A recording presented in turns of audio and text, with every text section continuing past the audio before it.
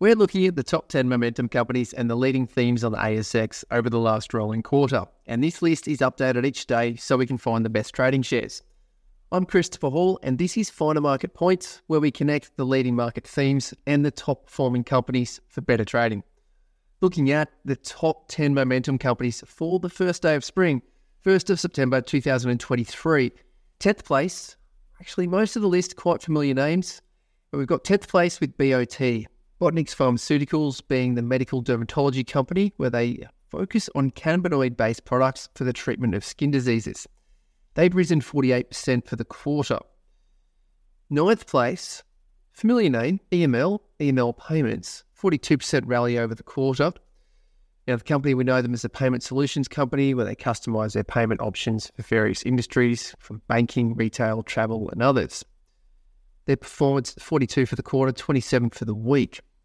8th place, AD8, Autonate Group, 52% rally for the quarter. Joined the launchpad 30 sessions ago, hit the top 30 momentum only 7 trading sessions ago. Autonate Company, we know them as the software one with developing professional audiovisual network solutions, being Dante. Then we have 7th place, BVS. We looked at this chart in a bit of detail with Gary Glover on the YouTube videos this week. Today, on Friday, BVS are the software solutions company for wealth management, life insurance and transfer agencies, and they've rallied 54% for both the week and the quarter. 6th place, STP, Step 1 Clothing, 54% gain over that quarter period.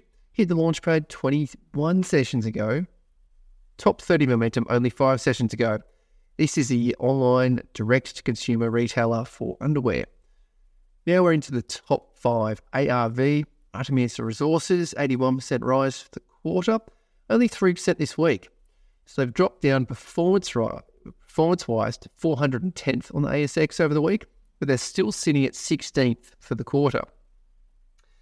So we know that ARV are the miner, projects in Western Australia covering gold and other base metals. Then we move into 4th place, LDX, Luminous Diagnostics. 92% rally for the quarter, got them in 4th place for a return-wise. They're flat on the week, 732nd on the ASX, being flat. Luminous Diagnostics are the company that manufacture the point-of-care diagnostic solutions. That helps healthcare professionals more accurately diagnose and manage medical conditions. Moving to the top 3, Wildcat Resources, WC8, such a familiar name. 117% rally for the quarter. They're in 9th place, 43rd place on the ASX for the week with a 22% rise. Now we're into 2nd place, RDN, Raiden Resources, up 220% for the quarter, 5th place, and they're down 4% for the week.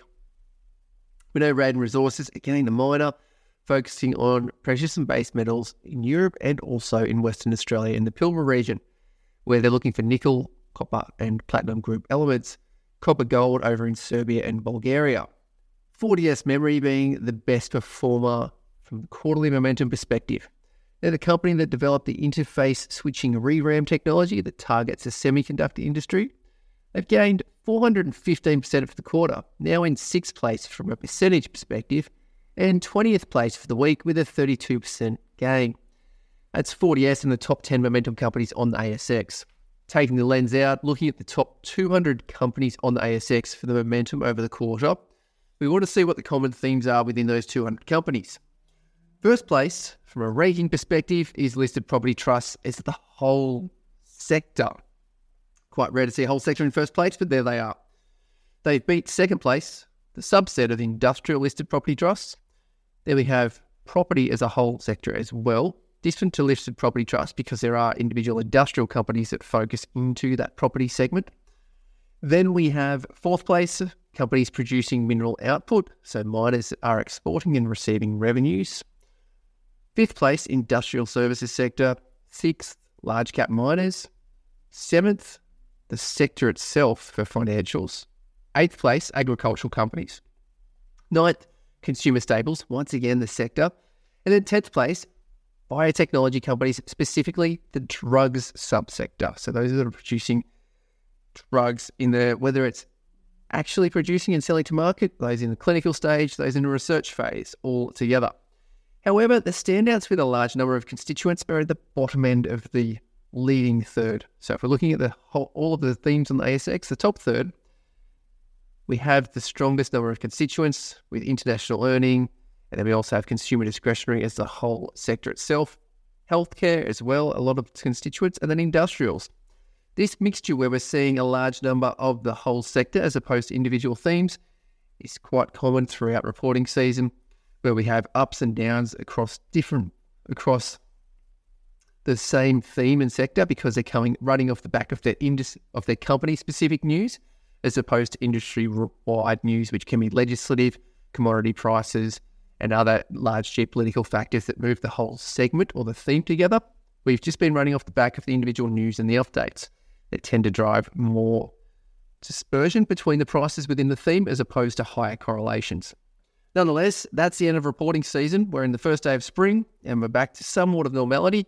We will expect in the days and weeks ahead to see more specific themes come to the rise as being the leading momentum themes on the ASX. I'm Christopher Hall. This is Final Market Points.